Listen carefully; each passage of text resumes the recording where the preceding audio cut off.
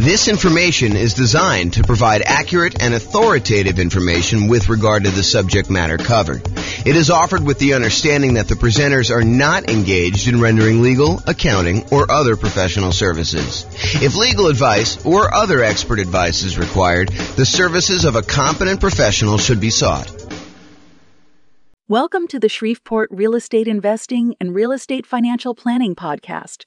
Learn all about investing in real estate in Shreveport, Louisiana, with a combination of real estate financial planning and modeling with numbers specific to Shreveport, plus syndicated, more generalized recordings of live and pre-recorded real estate investing classes. Not all of them specific to Shreveport. Be sure to stay tuned after the podcast for a message from our sponsors. So, house hacking real estate investing strategy. I'm James Orr. Here are the strategies that we covered a few classes ago. We did a whole class on real estate investing strategies, and I kind of walked you through an overview of all the different strategies in that class. And then my intention was to give you a big picture in 1 2-hour class and then dive deep with both a qualitative deep dive and then also a quantitative deep dive of like how these function toward you achieving financial independence. So you'll see numbers tonight on house hacking and some of the other ones we just did so you can see the comparison. So here's the overview of the strategies. The primary strategies I intend to cover in the classes and the podcast and everything else are these three: the buy and hold, which includes short-term rentals and vacation rentals, the nomad strategies and all the variations like nomad by proxy, nomad with house hacking, which we'll talk a lot about tonight, nomad to short-term rental, vacation rentals, nomad with lease option exits, and the ultimate real estate agent retirement plan. So all the nomad ones are part of that group, and then house hacking. So the third one, this is the final in the triad or trilogy for the primary strategies that we're going to be focusing on. So those are the three. Then we've got the whole group of these secondary strategies, which there's probably a lot of podcasts or a lot of people that kind of teach this, but it is not the primary focus of what I intend to cover in the podcast and the classes. So I'll tend to focus more on the three primary: buy and hold, nomad, and house hacking, and the variations of those. But there's other strategies too, which I will teach classes on just to kind of be a completionist.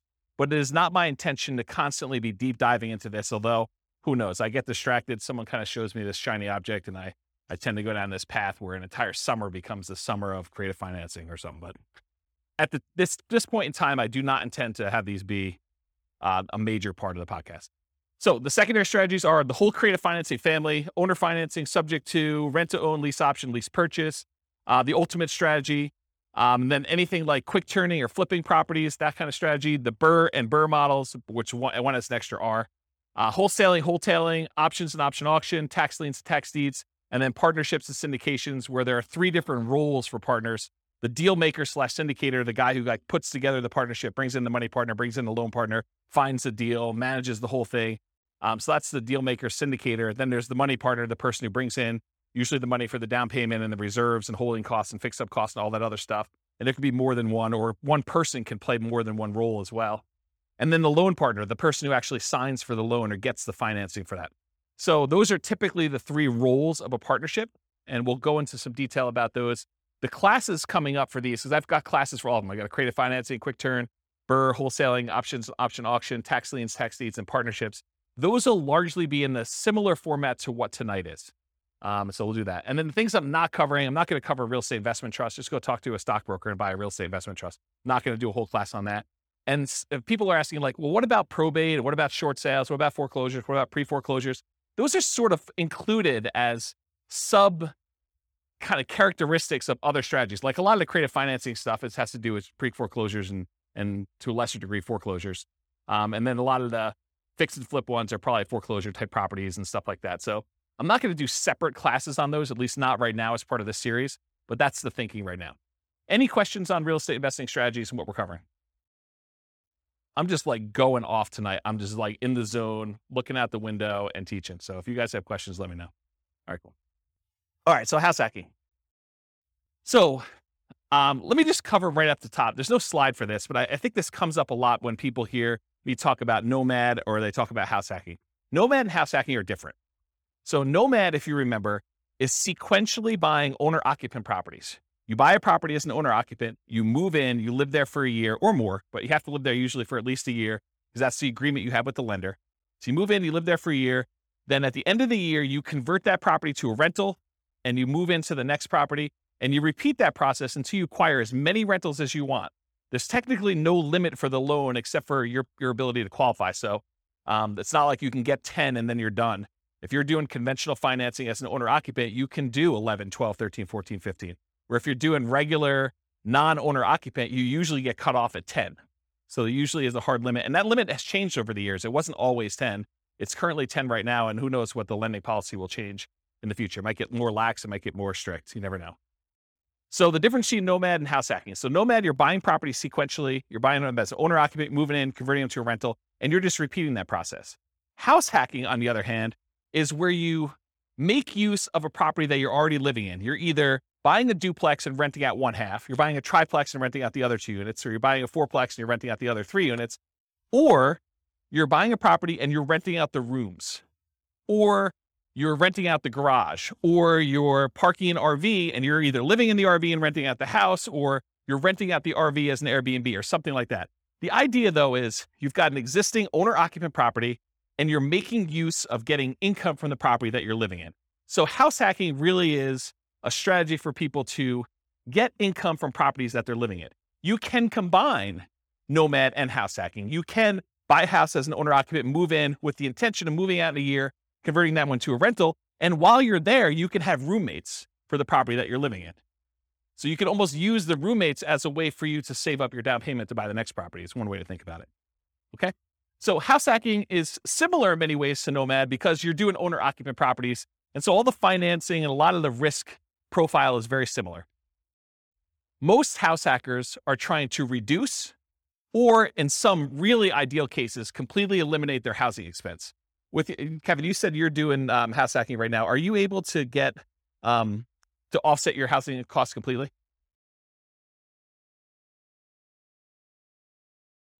Okay, so Kevin said that he's able to, in Northern Colorado at least, completely subsidize his housing expense with roommates via house hacking. So he's combining house hacking and nomad at the same time, but you're doing the house hacking, you're able to basically live for free, or very close to it. I think you said you were up 100 last year and you're down 100 this year. So your actual cost out of pocket now is $100 to live. Yeah, so that's amazing. So most house hackers are trying to reduce or completely eliminate their housing expense. Mathematically, though, if you really step back and you think about it, you just kind of think about like this whole thing is a big black box with numbers in and numbers out. House hacking looks almost identical to getting a side hustle, right? You could, instead of renting out a room for $700, you could just get a side hustle for $700. It looks the same. And then you don't have someone living in your house. But the nice thing about house hacking is if you've got extra space in your house and you're willing to put up with a lot of the inconveniences of having people there, there's some pluses, but I think a lot of people think that there's some inconveniences with it. But if you're willing to do that, you don't have to go get the side hustle and do the extra work. So you don't have to go out and put in hours in order to trade for that. And you can actually get some extra income from doing it. So when we do the modeling, though, in the Real Estate Financial Planner software, I model it like a side hustle. So all I basically say is during the period that you're house hacking, you tell me I've got 1 roommate, 2 roommates, 3 roommates, whatever it is. And I take the roommate rate and I say you've got an extra income source. So it's an extra job in there that brings in whatever it is, $650 a month or $1,300 a month. And so mathematically, it just appears as though you have extra income on the owner occupant property. You've got all your normal expenses on the property you have, but then you're getting a rebate on that from the extra income source. Does that make sense? Okay.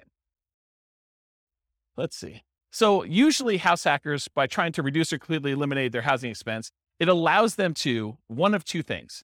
Number one, it allows them to afford a more expensive asset than they might otherwise can or want to support. So it could be, they buy a duplex, which is more expensive than they normally want to buy as a house. But because they're house hacking one of the units, they can afford to do that. And the big benefit of doing it that way is instead of buying whatever the price of houses are in your market, $400,000 single family home, maybe you go buy a $700,000 duplex where you're going to rent out one half of it and your rent from the other unit helps to support it so that for you, it looks like you're buying less than a $700,000 property because maybe you couldn't qualify without that rent coming in from that one half. Or you go buy a fourplex, which is almost 4 times as much. So then you have this larger asset base that's being paid down with debt and it's appreciating if your market's going up. And so you're getting the benefit of owning a larger asset when you do it that way. So that's one of the reasons why someone might do it. Or they can get the rent coming in from their property. Like let's say you're renting out a couple bedrooms, you could take that extra income and instead of buying a larger house than you can afford, Now you can take that extra income and you can use it to invest in something else. You could use it to save up for a down payment on the next property you're going to buy, or you could use it to buy stocks or bonds or commodities or Dogecoin or whatever you want to do in order to take that extra money and invest in something. All right, did I cover everything I had on there? Oh, I do need to say this. So just because house hacking does allow you to buy these larger assets like a fourplex or something, you still need to qualify for the loan. So you can't just go out there and say, oh, I'm going to go buy a $5 million house and try to rent out the rooms. You need to qualify for the $5 million house to do that. And the benefit of doing like a duplex, triplex, or fourplex is that most of those are going to come where they're rented, or at least they've got the likelihood that you're going to get rent on them. And those rents could be used to help you qualify for the property when you're doing your acquisition. It is much harder to qualify with the roommate thing, although if you have roommates that you are in your current property, your lender will oftentimes allow you, if you're going to take those roommates with you, to continue to use those as part of your qualification process. So be aware that that is also a possibility too. Okay. Any questions on this? We good? All right, cool. Exceptions. So tonight I'm going to go over a whole bunch of things on your handouts. You guys got this real estate investing strategy profile thing. So you'll be using this to kind of characterize the house hacking strategy. And you may be saying, James, you described this thing as whatever it is, but really, can't you do this? And the answer is yes. There's lots of exceptions to what I'm going to say. I tried to use the most general case, but there are lots of ways you could say, but can't you sort of do it this way? Yes, you probably could. It may be unusual. And so I'll try to stick to what's most common, but there are exceptions to a lot of these things. So, beware, just because you don't think there's a chance that X can happen doesn't mean it won't happen. My intention with tonight's class is that this is a starting point to give you a lot of background information about how the strategy works and how I think about it, but really do your own research to verify everything I said. You should not rely on me. Okay? Any questions on this? Sweet. All right, so house hacking variations. Let's just kind of start going down what we're going to be covering tonight. So there's traditional house hacking. When you have traditional house hacking, you typically go buy a house, single family home as an example, and you're usually going to put 0% down if you're going to get a VA loan. And VA loans allow you to buy single family homes, duplexes, triplexes, or fourplexes. They require that you be a veteran. So you have to have served in the military and have veteran benefits, VA benefits. And you could use that up to a certain limit. You're not limited to just one. You're limited to the actual the benefit you have from the VA. So you could possibly use your VA benefit for more than one house if you happen to be in an area and find a property that's inexpensive enough. Or if you sell your VA property, then you can reuse your benefits, although it's a little bit more expensive to use them on the second time. So VA is usually a specific loan program that you have to be a veteran to get. It's a nothing down loan program. Instead of having PMI, private mortgage insurance, which private mortgage insurance is an insurance that the lender requires you get when they make you a loan where you put less than 20% down, it protects them in case you default. So they basically said, hey, listen, if I'm going to let you put 5% down on a property, then I want to make sure that you pay a third party insurance in case you default as the buyer on the property. I want to be protected. Okay. So in those cases, PMI protects the lender. With VA though, there is no actual PMI with VA. Instead, they charge an upfront funding fee. And you could choose to pay your PMI as one lump sum upfront fee, but VA is a special case where the Veterans Administration actually charges you an upfront funding fee, which is part of their insurance that they use in order to make good on any loans that go bad when the VA guarantees it with the banks, the local banks that are doing it. So if you're going to go buy property, you could do 0% down for VA, and that's one of the two loans that you can do for multifamily. So if you're not a veteran, you're going to have to do this other one if you want to buy a duplex, triplex, or fourplex. But basically 0% down is the VA loan, or you could do a 3% down conventional loan. And these loans are all on your sheet here. What does the top of the sheet say? Loan type mortgage insurance comparison. So there's a little spreadsheet here that shows you all the different loan types if you got that handout, and it shows you all the different ones. So you can follow along on that one if you want to take any notes. So 3% down is another conventional loan program. It requires PMI for doing that. And there's two different options that I have on there, although there's a third lump sum upfront fee. You can either pay it monthly, the PMI, or you can choose to have the lender pay it for you on your behalf, and you are voluntarily taking at a higher interest rate instead. So think of it this way. You guys know that if you wanted to go get a loan, you could tell the lender, hey, listen, what are the rates today? And they tell you 5.5%. You say, well, what if I wanted to pay you? Could I buy down my interest rate? And they say, yeah, you could pay us 2 points, whatever 2 points are in the loan, and we will allow you to have 5.375 instead of 5.5. So you could buy down the interest rate like that. Well, what most people don't realize is it works in the other direction too. You could say to the lender, look, interest rates right now, if I'm not paying any points, is 5.5. What if you actually raise the rate voluntarily to 5.625, take a voluntarily higher interest rate on the loan? The lender would then give you a credit back, which could then cover some of your closing costs, not your down payment. You always need to have that 5% down or 3% down or 3.5% down, that you can never get rid of the down payment portion of it. But some of your closing costs, the lender can contribute. So it could pay things like title insurance or your prepaids on, your insurance or things of that nature. So it can pay some of those things in advance as part of your prepaids, as part of the closing costs. So you effectively end up coming to closing with less money by voluntarily taking a higher interest rate, which means your payment's going to be higher. Okay, so that's one option. Okay, so getting back to this, so there's usually different down payments. 3% down is one of the conventional loans. There's really 3 types of ways to pay PMI: lump sum upfront, which I don't have on that sheet. There's lender paid, and I show you the difference of the interest rates between lender paid, or you can pay it monthly. And you do that until usually the loan gets to an 80% loan to value. And then at that point, it usually drops off, except with FHA.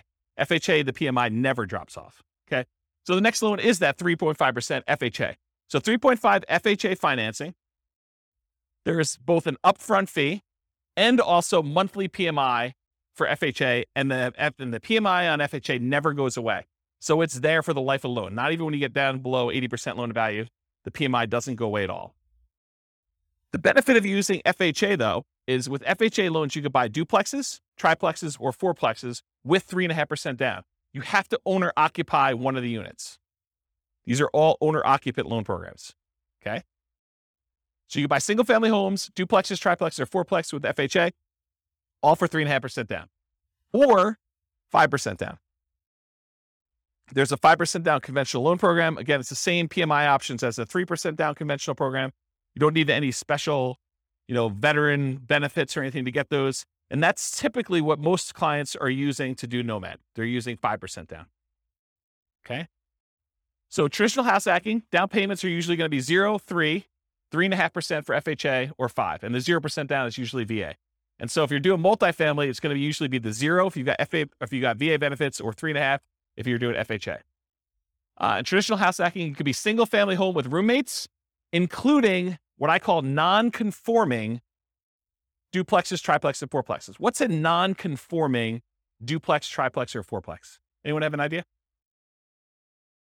So an example would be a walkout basement. So in other words, you have a part of your unit that's technically not a duplex. It's not listed in public records as a duplex, but it's sort of set up where it feels a lot like a duplex, where you could have a completely separate living area, like a basement that has a walkout where they can come and go as they please through the back door. Maybe you set up a kitchen unit down there against, a lot of times against regulations of the county or the city that you're living in. Or maybe you just have like a kitchen set up, but no stove. You have like a little mini fridge and a little mini bar sink area. And they use like a little hot plate in order to cook their meals. So it's not technically a duplex, triplex, or a fourplex. It's not listed in public record as that. It's not zoned for that, but you're sort of using it like that. A lot of people, there's some people that have converted these up-down bi-level plans where you walk in the front door and they added doors right before the stairs so that now they have an upstairs and downstairs. So you walk in, there's a little landing area, and if you go to the left, there's a door that goes upstairs with its own unit. And if you go to the right, you open the door, there's a staircase that goes down to another unit. And some people have converted these to non-conforming duplex units, and they kind of rent out both of them. Okay. So you could do the single family home with roommates, or this non-conforming duplex, triplex, or fourplex from the single family homes. Or you could do legitimate duplexes, triplexes, fourplexes, actually zoned multifamily property where there's a unit, there's 2 addresses, it's zoned that way in public records. Like there's 2 different utilities, 2 different electrical boxes, 2 different water lines going, and so on.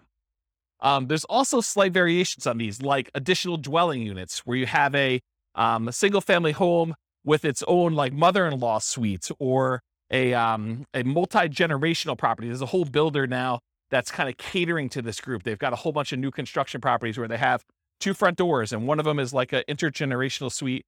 There's a door that you can close between the units so they still connect, but they're technically 2 separate units. They have 2 kitchens, 2 sets of living areas, 2 bathrooms, all that stuff. So it's like a duplex, but it's still technically a single family home, which is an interesting product. So if you have a single family home, or even a duplex, triplex, or fourplex, you could rent out rooms in your unit, in like your actual side of the duplex. You could rent out rooms in addition. It is harder to buy more than one duplex, triplex, or fourplex. So if you were thinking, oh, James, I'm going to combine this house hacking thing you had with Nomad, and instead of buying single family homes every type of property, I'm going to buy fourplexes. So I'm going to buy 10 fourplexes, and I'm going to do that strategy. What's the challenge with that? Why can't you go buy, 10 fourplexes easily?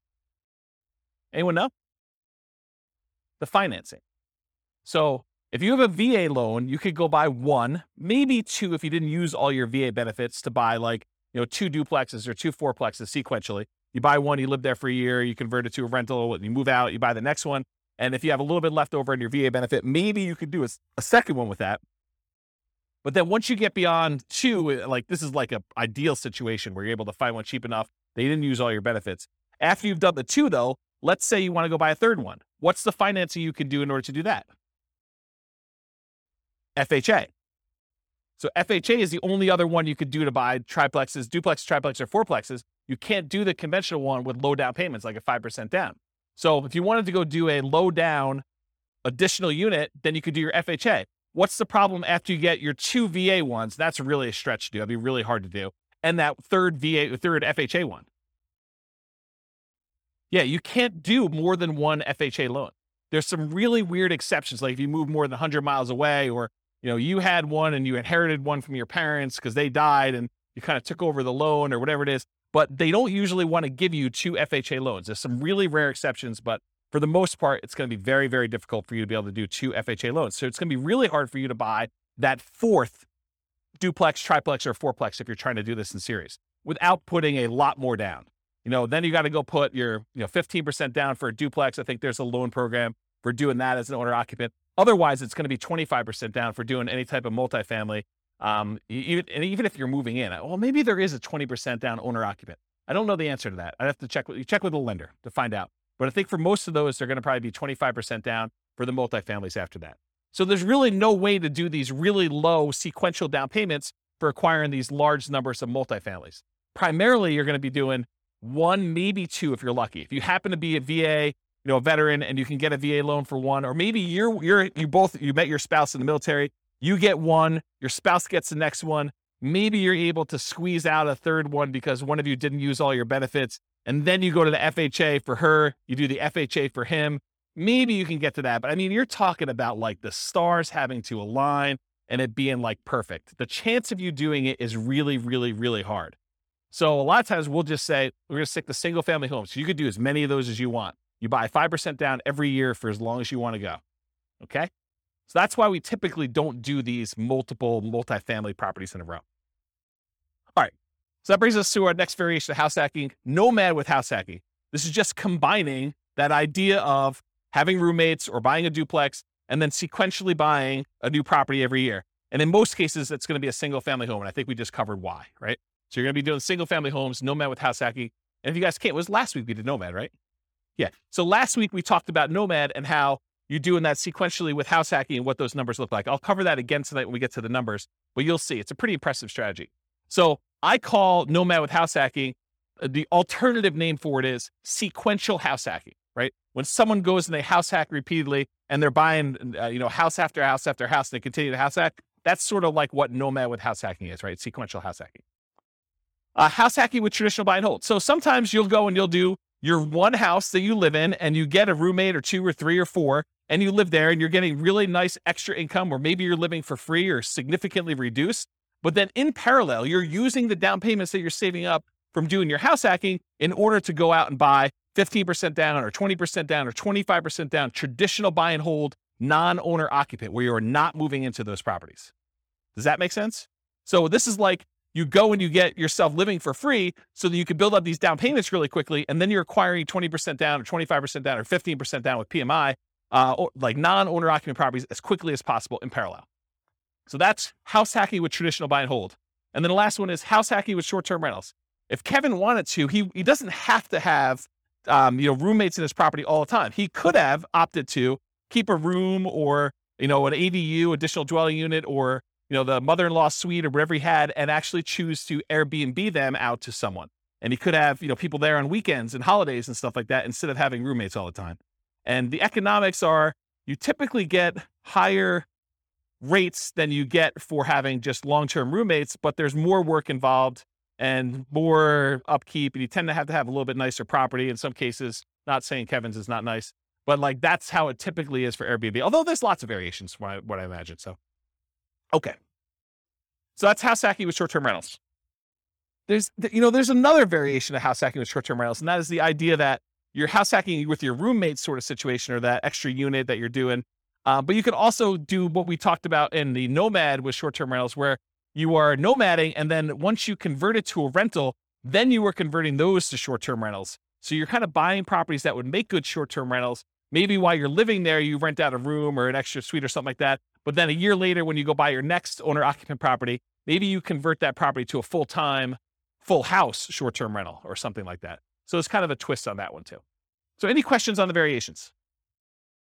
You guys are quiet tonight. Either that or I'm just on fire. Okay.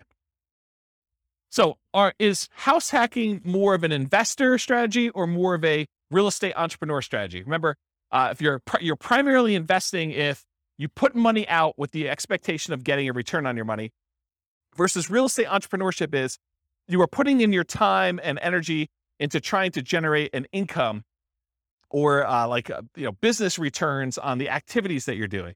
Not that you don't have any money in the deal as an entrepreneur, but really the idea is like, are you spending a lot of time trying to generate money? Like you're in a job as a real estate entrepreneur, or are you putting out money and you want it to just largely be passive?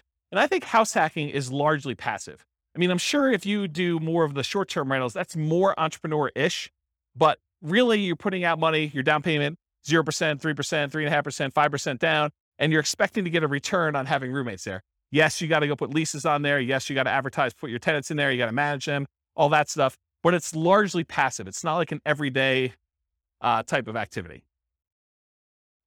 Okay. Money required. So I went into a lot of detail on this, so this slide will go pretty quick. But typically, you usually have to come up with 0% down for the VA loan, 3% down for that conventional, 3.5% down for the FHA, or 5% down for the conventional, and any deferred down payment that you need. And what I mean by deferred down payment is any negative cash flow you might have on that property. So Kevin was saying that, this year he's probably about negative $100. So it's costing him $100 to live in the property. So he needs to budget for that negative $100. He needs to budget for the $100 it's costing him to live, which for most people is not as bad as having a budget for the full, $2,000 or $2,500 a month or whatever you're paying for on your regular mortgage if you weren't house hacking. But if you convert it to a rental after a year, you still need to budget for that. So if he was negative once he converted to a rental, he would need to budget for that deferred down payment, any negative cash flow he had on that property. And really, the way to think about this deferred down payment is, if Kevin went and he put 20% down on this property, would it be negative? Probably not. But he bought it as an owner occupant, probably put 5% down is my guess. And now he's trying to support, 3 roommates or however many he has in this property so that he's not negative on the property. But if he had put 20% down, it wouldn't be negative at all. So really, because he put 5% down, he has a little bit of negative cash flow. And so you could think about it as he didn't put 20% down, which is probably, $80,000 or so. My guess is probably $400,000 property. Instead, he put $20,000 down. So instead of putting $60,000 down, he has negative $100 a month. Would you rather have negative $100 a month in cash flow or put $60,000 more down when you buy the property? Because that's really the choice he made, right? Because if you put the $60,000 down, it wouldn't be negative. So it's really a deferred down payment. He's paying that $100 a month over time until rents go up enough where he no longer has negative cash flow, which is going to be a lot less than $100 a month until it gets to $60,000. He's going to come out ahead on that deal. Make sense? Okay.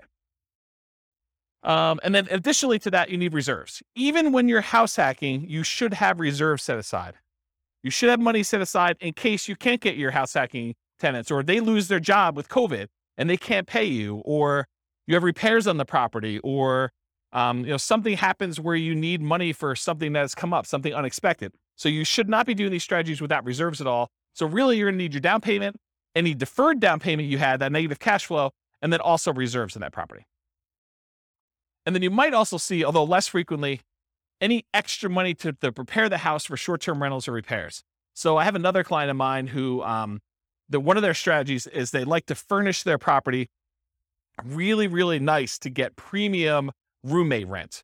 And so there's an extra cost to going out and buying really nice couches and the big screen TV on the wall, and probably doing upgraded flooring and, the things of that nature in order to get the house prepared. So you might have extra expenses in order to get your house prepared for that. Some of their clients of mine are obviously not doing, pimping out their house in order to make sure that they can get primo rent for that. They're just having any old roommate rent a clean room, clean, neat house where everything's functional, but they're not having to make sure it's super, super nice. Okay. And then in some rare cases, you probably will put more down, or you may buy the house cash. So you can do house hacking where you don't get these low down financing. It's not a requirement of the house hacking strategy that you buy it with little or nothing down. But in most cases, most of the people that I know doing it are trying to minimize how much they have into the deal, and they're buying properties with 5% down, and then they're usually doing it sequentially where they're buying more than one. Any questions on this? So credit required, the same as Nomad. You're buying owner-occupant properties. So really, it's most common to qualify for those traditional owner-occupant financing things, that conventional financing, the FHA, the VA loans. You must move into the property or you're committing loan fraud. You cannot fix my strategy and tell the lender, yes, wink, wink, I'm going to move into the property, but give me the owner-occupant rate, the 3.5% down rate or the 5% down rate, but technically I'm not going to move in. I'm going to say I'm going to move in because that's my intention. The lender will say you have to intend to move in, right? That's what they'll tell you. And then you'll be like, well, I intend to move in until I close, and then I'm not going to move in. But I intended to this whole time. Yeah, that's loan fraud. And you'll go to prison for that. So it's not worth it to try to sneak in system. Listen, the lender is willing to partner with you and loan you 95% of the purchase price to do this strategy over and over again. Why would you want to screw your partner like that? Right? I mean, he basically said to you, or the lender basically says to you, hey, I'll loan you up to 100% for VA loans, 95% if we're doing 5% now conventional, and I'll do it for you 10 times in a row. But you're like, no. I want to screw you on the first deal. I'm going to tell you I'm going to move in, then I'm not going to do it. Yeah, that's not a good idea, guys. That's just not a good strategy. All right, so the reason why you have to move in is because you sign a piece of paper, an agreement with the lender at your closing that says you are required to move in, usually within 60 days, and you have to stay there for a year, at least a year. Okay. Now, can you, with extenuating circumstances, do it shorter than a year? Sure. Yeah. If you happen to be living in a property, then you get married 6 months into it, or you lose your job and you got to relocate, or you get a job transfer. Sure. You can move out before a year. That's not what we're talking about here. What we're talking about is violating the spirit of the agreement where you say, wink, wink, I'm moving in, and then you don't move in. And in case you're wondering, James, but how will they find out? I mean, come on. I mean, they're not going to come around and knock on the door and check to see if I live there, are they? Yes, they will. At 6 a.m., according to one person in the room. So yes, they do come and they verify that you are living in the property. They spot check it. It's not like every single one's going to do it, but they will do that. Okay. So typical credit score needed for doing these loans. It's all on that worksheet I gave you, the loan one. There's a list for credit score, minimum credit score in there. The typical credit score for most of these programs is 620. There are some exceptions, maybe down to 580, FHA and VA. Better credit often will get you a better interest rate, although I don't think FHA varies based on credit score, and lower your private mortgage insurance. So with the exception of FHA, I think both the conventional loans, your rates can get better depending on what your credit score is, and your PMI payment will also get better. It'll be less if you have better credit score. Okay, so it helps to have a higher credit score. It's something for you to work on and strive for. Less common situations, if you're buying without a loan, a credit score is not required. So if you're paying all cash, it doesn't matter. But in most cases, you're going to need a credit score in order to do this. And realize that credit score requirements can change over time. So do check with your lender. Don't come to them and say, but James told me in class that I could do this with 620. you're required to give me that loan. No, that's not how this works. The lender will tell you what is required to do your loan, and then that's the rule you need to kind of do with. It doesn't matter what I say. Okay? Any questions on that? Sweet. All right, so here are the Fannie Mae regulations for qualifying for a loan and how they look at rents on your owner-occupant property. So I'm going to read this to you, and then I highlighted in red the section that talks about how they deal with house hacking. So the title of the section is Treatment of the Income or Loss. The amount of monthly qualifying rental income or loss that is considered as part of the borrower's total monthly income or loss, and its treatment in the calculation of the borrower's total debt-to-income ratio varies depending on whether the borrower occupies the rental property as his or her primary residence. Principal residence, what it says, okay? And then here's a section that applies. There's another section which is when you are not talking about your primary, which I will not read. But since this is a class on house hacking, I do want to read this section to you as to how they qualify you for the loan. So if the rental income relates to the borrower's principal residence, and then there's 2 bullet points. Bullet point number 1, the monthly qualifying rental income, as defined above, it's before this section, must be added to the borrower's total monthly income. So if you have positive income coming in from this property, they add it to how much you make. The income is not netted against the principal, interest, taxes, insurance, and HOA of the property. That's what it says on there. The full amount of the mortgage payment, principal, interest, tax, insurance, HOA, must be included in the borrower's total monthly obligations when calculating the debt-to-income ratio. So what they basically said is any rent you get on the property counts as income to you. It's like what I just told you, where it's like a job. It's like a side hustle. So if you're getting $650 a month from a roommate, it assumes that you're making $650 a month extra as income. And then you still have to have the full principal, interest, taxes, insurance, and HOA that you qualify for as a obligation, as a debt that you're qualifying for when you do the debt to income. So how many people, don't raise your hands, how many people think it's a good idea that when you get a roommate, one of the benefits is they could slip you cash under the table and you don't pay taxes on it? Is that like a good idea? No, it is not a good idea, okay? You want to report it on your tax return. You want to show a history of getting roommate rent so that when you go qualify for the loan, it just shows up on your tax return and then your lender can use it to qualify you. You don't want to go and think short term and think, oh, I'm going to save myself a couple dollars and I'm going to not pay taxes on this income I got from my tenant. No. You want to pay taxes on it and you want to get the depreciation benefit of having a roommate there so you can depreciate part of the property anyway. So that was a pause for beverage. Okay. So any questions on these guidelines? Cool. So skills required. So what are the skills you need in order to do house hacking? You need to be able to analyze deals, which we'll talk about here in a second, but use that the world's greatest real estate deal analysis spreadsheet in order to do the deal analysis. You need to be able to find deals that would work for house hacking.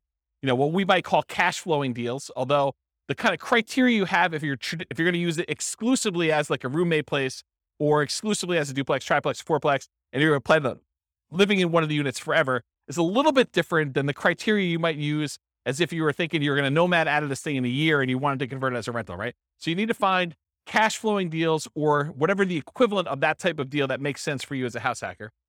You need to get good at acquisition financing, know about VA loans, know about FHA loans, know about the conventional loans for owner occupants and how those work, how the numbers, how they qualify you, how debt to income is calculated, or talk to a lender and make sure that you understand how you are qualified or are not qualified and what you need to do in order to become qualified. And then finally, I think the last skill is property management skills. So you need to know either one of two things. You either need to know how to manage a property manager if you're going to have someone else do it, which is probably going to be for like your duplexes, triplexes, and fourplexes. It's probably not going to be for roommates. I don't know of any property managers that are focusing in on roommates. It might be a niche though. It might be an opportunity for the right property manager to be like a roommate finding property manager, which would be interesting. I don't know. Yeah. There's probably some liability there. Yeah, I don't know. I'll think about that, but there might be a niche for that. I don't know. So either you got to be good at doing managing your property manager, which is usually going to be the duplex, triplex, or fourplex situation where you're renting out the other units where you're not living with people, or you're managing the property yourself. You're managing the duplex, triplex yourself, and you're not hiring a property manager, or you've got roommates and you're kind of doing it that way. Or if you're doing short-term rentals, you got to get good at that type of property management. So really it's kind of like the skills of property management, depending on which way you go to do that. Any questions on skills required? Does that make sense, everybody? Sweet. Stability. So I've been discussing this last few weeks, and I probably should still go look up this guy's name. It's like the third week in a row I don't know his name. It's kind of embarrassing. So it's the guy that writes the Farnham Street blog. If anyone knows his name, let me know. I could go look it up. I get the newsletter every week. So basically, he sent out this has got to be a few months ago now. He sent out an email talking about this concept of things being actively stable or passively stable. Actively stable, if you don't take action, it's going to kill you. You're going to lose money. Something bad is going to happen.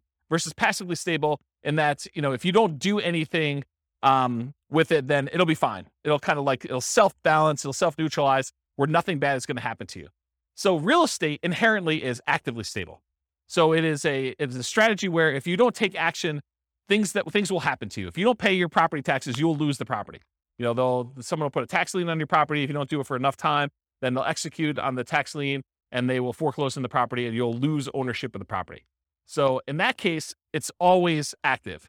But there's kind of like variations within active in my mind. If you got an interest-only loan, knowing that at some point you're going to have a balloon on that loan and you're going to need to pay off the balance of it, that is more active than getting a 30-year amortizing loan that will just kind of automatically pay itself off after 30 years.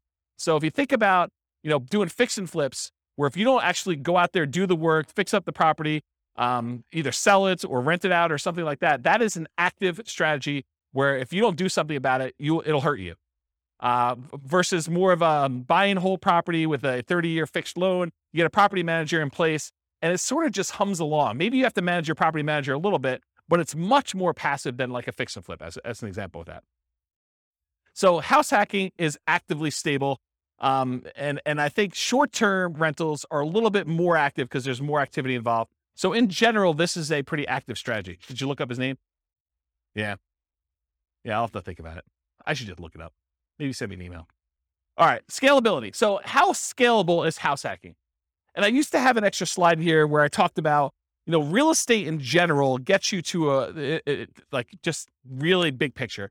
Real estate in general gets you to $1 million net worth, $10 million net worth pretty easily. But in order to scale above 10 million, you need to do different things. You need to be thinking differently. You need to be buying different types of investments. And even beyond that, it's much, much harder to do real estate to a, much larger scale than, 10 million as an example. And 10 million is relatively arbitrary. It's not like an exact number. So how scalable is house hacking? Is it something that's going to get you to 10 million? And the answer is probably not, right? I think house hacking could get you to that kind of like, 1 million to maybe pushing 10 million if you're doing more sequential stuff. But house hacking just one property where you get roommates, that's really not going to get you to these big numbers. So it's not super scalable in that way, unless you're starting to kind of combine it with some type of sequential buying, like a nomad strategy where you're buying one every year and you're trying to do that. And then maybe you're converting those, you're kind of selling them off after a period of time and converting that into larger multifamily properties. And you're really leveraging up as you go. That's more of a scalable strategy. So house hacking is often limited to one per new property per year. And as soon as you're repeating the process as a nomad with house hacking, I think I talked about that, like if you're going to do that. And then from that perspective, it's hard to scale because you're only able to do one a year. If you had an unlimited amount of money and you were buying properties where you're not moving in, you could buy 10 a year. But with house hacking, you got to buy one per year. And that's one of the reasons it's not super scalable. It could increase speed with short-term rentals where you could buy a second home with 10% down in parallel every year. You could also do it where you're buying traditional 15% down, non-owner occupant, 20% down, or 25% down, non-owner occupant in parallel as well.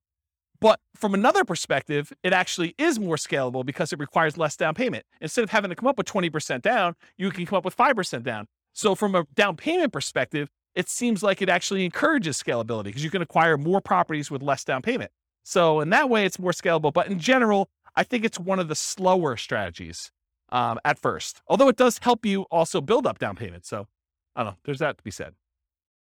Any questions on scalability? Cool. Risk exposure. So overall, I think house hacking is medium risk, is considered a medium risk type of investment. And for the last 3 classes or so, buy and hold, Nomad, and house hacking, I've told you that all three of those are pretty much medium risk. So you're like, is everything medium risk? No. And we're going to find out. There are other strategies we're going to cover in future classes that I think are different risk levels. But for the last three, they all kind of have very similar characteristics because they all include these risks. Although house hacking and Nomad probably have an additional risk, which is this first one, amplified returns. When you put a little amount down, the returns you get are amplified. If you have $100 a month cash flow and you only put $0 down, that seems like an infinite return, although it's really, really hard to get an actual infinite return without reserves and other stuff like that. So, but the idea is though, is that you have amplified returns. So a positive $100 seems like an infinitely positive return. But if you have negative $50, that is also negatively infinite. So it's amplified in those directions depending on what you do. Whereas if you put 20% down or 25% down and you have a slight increase or slight decrease in rent, or you have a repair, because you have so much more invested, those returns get muted. They get softened a lot more. And so they're not as radical in either direction. So it can go both ways for these amplified returns from the small down payments. In addition, another risk is the increased likelihood of negative cash flow or deferred down payments with these small down payments you're making. So by putting 0% down or 5% down, you have a much greater probability of having some negative cash flow on a property or deferred down payment. If you had put 20% down or 25% down, the chance of you having negative cash flow would be much, much lower. Okay. You could have the risk of your price declining during ownership. Property values do not go up, even though Kevin says they always go up. Rents can go down during your ownership. Property values can go up, property values can go down, rents can go up, rents can go down. If this is the first time you're hearing about that, don't be surprised.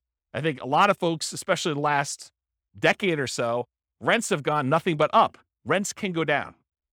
So can prices. Your credit is at risk. If something bad happens to you and you're no longer able to make that mortgage payment or manage that property, there's a chance that you could have a foreclosure, and that could mean an impact to your credit report. And so your credit is at risk by doing that. And then you have all the typical tenant and property management risks, slip and fall, being accused of violating fair housing laws, all those types of things. You have all those risks when you do house hacking as well. You could argue that there's slightly more risk with short-term rentals, vacation rentals, but I think that is offset by the higher income you get from vacation rentals. So I wouldn't consider that a significant extra risk. Although you do have a slightly different additional risk that you with short-term rentals than you do with, year-long leases type things. And that is that there are a lot of municipalities, cities, counties, HOAs that are coming in and cracking down on short-term rentals. And they're saying, hey, we are not allowing short-term rentals anymore. So I think there is an additional risk that you could see your short-term rental go from something that you were able to operate to something you are no longer able to operate because your HOA or your city or your county came in with additional, more restrictive rules and limited your ability to do that. Does that make sense? Okay. Also, insurance companies. I've heard some insurance companies are not allowing short-term rentals. You need to go get a specialized insurance company to do this. Okay, so profit speed. How quickly do you make money? And what size or magnitude of money do you make at one interval? So with house hacking, you typically can start seeing a profit immediately. That's one of the differences between house hacking and nomad. Is nomad, you buy a house, you live there for a year, and unless you're house hacking while you're nomading, you're not getting income on that property for a year. You got to support that property until you go and convert it to a rental. That's potentially problematic if you need income right away. With house hacking, you move in, you can get roommates right away. Of the people that had roommates in this thing, how many have moved in like that day had roommates? Yeah, so like 3 people in the room already had roommates when they moved into their property. So you could be earning money like that instant. In fact, you probably got down payments, security deposits and everything in advance. So you probably got those up front. So with house hacking, you typically start seeing profit right away. Rents and security deposits are typically paid in advance. Short-term rentals while you're still living in the property may increase your cash flow. It's not common with roommates, but using a property manager can slightly delay your time to receiving cash flow. There's usually a delay between when they collect it and when they pay out to you. So I've talked about this in other classes. I'll give you the really short version rundown of this, but this is the return on investment quadrants. So on the left-hand side are cash later quadrants. That's appreciation and debt pay down. Those are the things you get later on when the property value goes up over a number of years. You pay down a loan over a number of years. Your amount of equity you have has usually gone up over that time. So this is usually money that you see over time. And then the now stuff, cash flow and tax benefits. So if you're getting rent from your roommates, that's the money you tend to see right away. And then the tax benefits, which is usually depreciation. You usually see that either in your paychecks because you went and you increased your exemptions, or at the end of the tax year when you get a larger amount back in your refund, or you had to pay in less of the amount that you owed. Kind of that's how that works. So those are kind of how the quadrants work. The ones on top, appreciation and cash flow, those are speculative. You're kind of like market dependent. You're relying on things to go your way, like property values going up or rents kind of remaining where they are or rents going up. And the ones on the bottom, debt pay down and tax benefits, those are sort of like the base of the pyramid where contractually you get debt pay down no matter what the market does. If you get a 30-year loan, you're paying down a certain amount of debt with every mortgage payment, whether you like it or not. Okay, that's what the debt pay down portion is. And then tax benefits, unless the tax law changes, you're getting depreciation for 27 and a half years, whether you like it or not. Okay, so those are the two kind of like baseline ones that are not market dependent. They're less speculative. They're only speculative if you stop making your mortgage payment, or in tax benefits wise, if the tax law changes and you're no longer able to take depreciation. Okay, so we talked about that. Any questions on profit speed and profit size? Oh, I'll comment on size. So the interesting thing about house hacking is it has the potential of bringing in more cash flow than a lot of other strategies. Because if you think about renting something by the room, that is one of the strategies listed on how to improve cash flow. It tends to be a higher cash flowing thing. Like if Kevin were to move out of his property and he were to actually charge rent for his position there, he probably could get more rent than if he just converted it to a regular straight up year-long lease. He'd have 5 different roommates or however many he has. I don't know exactly how many he has, but he might have 5 different roommates in there, one that was his position before, and these 4 other ones are all renting rooms, and he's collecting a much higher dollar amount. So from a perspective of like magnitude, the cash flow quadrant in this kind of like return on investment quadrant thing here would be typically larger than it would be in other strategies, more so than a lot of other strategies. Maybe not short-term rentals. Maybe short-term rentals is a little bit higher. But then otherwise, appreciation and debt pay down are the same. From a return on investment standpoint, they get larger because your down payment is smaller. And then the tax benefits are going to be fixed no matter what strategy you're doing. Although if you're putting less down from a return on investment characteristic, that tends to be a little bit higher because you're putting a smaller amount down and the amount you're getting is fixed. It's based on the price of the property. Any questions on profit speed? All right, cool. Finding deals. How do you find house hacks? How do you go find a duplex or triplex or fourplex or, a room with, a house with additional dwelling unit or mother-in-law quarter? How do you find those? Patience. Yeah, they are harder to find around here. That's true. Although Greeley's got a lot of duplex, triplex, fourplex. Not as much Fort Collins or Loveland. So the most common methods for finding these, multiple listing service, that's where the overwhelming majority of them are going to show up. In addition to that, you could do for sale by owner. And for sale by owner really breaks down into 2 groups. There's the actively marketed for sale by owners that are going out there, they're listing their property on Zillow, they're putting a yard sign up, they're doing things in order to encourage people to find their property. And then you've got all the hidden for sale by owners. And those you got to find by doing marketing. These are the people that maybe they don't know they're going to sell, or maybe they haven't told anyone they're going to sell, but they want to sell, or they'd be open to selling. Okay. And so those are all the hidden ones. You usually find those by either marketing or networking. In addition to that, can you go find, the rogue duplex or single family home with a mother-in-law suite or something like that from a wholesaler? Can you do that? Yeah, I think that comes up, but I think that's more of a secondary, more unusual strategy for you to find these types of properties. Any questions on finding house hack deals? We got one more slide on finding stuff. So when you're looking inside the MLS, you could definitely set up searches for show me all the duplexes, show me all the triplexes, show me all the fourplexes. That's pretty easy. But then there's a bunch of keywords that I think will be helpful for you if you're searching to try to find house hacking type properties. So additional search terms might include mother-in-law, in-law, or suite. And I would spell suite correctly, S-U-I-T-E. I would also spell it wrong because not all real estate agents can spell. Okay? So I would put it in there as both the correct spelling and the incorrect spelling so that you catch the ones that they don't know how to spell. I'm picking on myself. I'm a real estate agent too. So I think you search for words like that. You could also search for the term separate entrance, because I think that would also be a key. And you're going to do these searches and there are going to be false positives that come up, right? You're going to be like, It'll say something like, stay away from the mother-in-law with this amazing spacious house in the mountains, right? And so it has nothing to do with the mother-in-law suite. They just happen to use the mother-in-law, and that's not really a property you necessarily want to use as a house hack. But I think doing these search terms will give you enough positives that it's worth putting them in and doing a search for. So mother-in-law, in-law, suite, those three terms. Separate entrance is another one. Kitchens, plural. If you do a regular search for kitchen, it's not going to help you. But kitchens, that usually implies that there's more than one, and that usually is a sign of a property that could be a good house hack for you. ADU stands for accessory dwelling unit or additional dwelling unit. The term accessory dwelling unit or multi-generation or multi-generational, those terms could help. Basement apartment, another term to search for. Garage apartment, maybe even just apartment. Cottage, compound, pool house, boat house, maybe wet bar. If you're looking for ones where you can actually park an RV and you have your RV where you live in, or you rent that out as a different Airbnb thing, if you do a search for RV. Airbnb, VRBO, vacation rental, short-term rental, STR, which is abbreviation for short-term rental. A lot of times there's limited in space, and so some people will use abbreviation for that. House hack, just do a search term for that. And I would probably do that with space and without a space, because I think some people think it's one word. Roommate, also roommate with a space, without a space.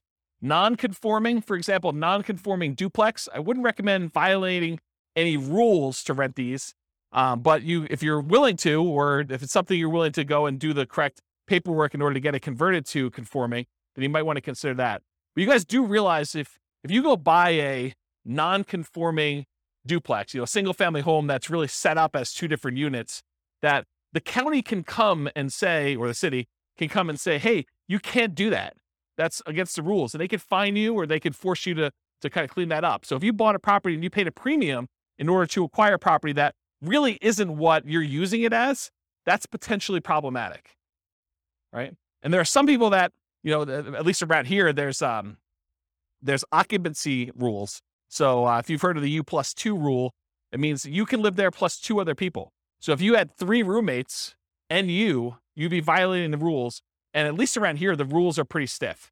I think the penalty for violating the U+2 in the city of Fort Collins is $1,000 per day per person. Yeah. So if you're violating with 2 extra people, it's $2,000 per day. It's pretty gnarly. And there's always talk about whether they're going to repeal that or change it or amend it or whatever. But as of right now, I think that's the rule. And in case you're wondering, they don't really enforce it. That's just sort of on the books. No, they have at least one full-time enforcement agent. I think they may have more than one now, where they're actively going around there looking for people doing this. And if you have a neighbor, if you got 4 roommates, you got 4 cars, and you accidentally park too close to the one neighbor's house, they'll just call the city. So you don't want to do that. And they're so serious about it, at least around here, they will make you sign a form when you buy the property and when you sell the property that you acknowledge that rule. And you're supposed to have a copy of that form with every lease that you do. And not having the form is a fine. So if you do a lease in the city of Fort Collins and you don't have that form, then you're violating it. And if they find out, they could charge you a fine for not having the form that says there's a U+2 law and that you agree to abide by it, for not having that if you sign a lease with it. Okay? So just be careful about this non-conforming stuff. Don't think to yourself, hey, there's this 8-bedroom house. I'm going to get 7 roommates, and this thing's going to be amazing. Maybe not. Maybe not. Might not work out the way you planned, okay? So definitely check your zoning regulations and your occupancy rules in your city that you're doing that for. Any questions? Is this helpful, this little list for doing stuff? All right, cool. So if you're going to go analyze a deal for House Hack, go download the spreadsheet, realestatefinancialplanner.com/spreadsheet. You can download it and do house hacking analysis. Now, if you're going to go get a couple roommates, but it doesn't cover your rent, it's going to show negative, right? Right? Your returns are going to be negative for that first year. You've got a $2,000 a month mortgage, principal, interest, tax, insurance, HOA, all that other stuff, and you're only collecting $1,800. It's going to look like you have negative $200. That's because you're living there for negative $200. Right? You're paying $200 to live there. So think about it that way. But then, next year, if you decide to do like house hacking with Nomad or Nomad with house hacking, where you're kind of doing these sequentially, next year it should be very different. And so maybe you run it as if you're going to do it for next year, kind of do your year 2 analysis when you do your deal analysis up front. Any questions? All right, cool. Market conditions. So what kind of market would you want to do house hacking in? Would you want to do it in a market that's declining, where prices are going down, where rents are going down? Probably not. So in an ideal world, you want markets with good cash flow and markets with strong appreciation and rent appreciation. It is challenging in markets with significant negative cash flow, although I'll tell you, house hacking sure helps. And markets with no or negative appreciation or rent appreciation. It's a little bit harder to do in those markets. Any questions on market conditions? Accessibility, availability. In many markets, there are plentiful deals for you to select from the MLS. So it's really just selecting the best one, right? You get to look at a lot of them. You get to decide which one's going to make the most sense for you. In some markets, you're sifting and sorting, trying to find the best of the best, right? Like all the deals are positive 10% cash on cash, and you're trying to find the best 10% cash on cash deal, or one that's got a little bit better. Or maybe you're making trade-offs for location or for condition, or things that are like second and third tier. And in some markets, like our market, it's really, really, really hard to find properties that have positive cash flow right now with where interest rates are, where prices are, where rents are. And so a lot of times that takes the front driver's seat, and then you're making secondary selections based on, location or something like that. You're like, look, this is the closest we have to not being significantly negative cash flow. So of the ones that are available in this part of town or this sub-city or whatever we're doing here, let's go pick the best location in this new construction neighborhood as an example. So it's sort of like that when you're in these markets like this. Okay.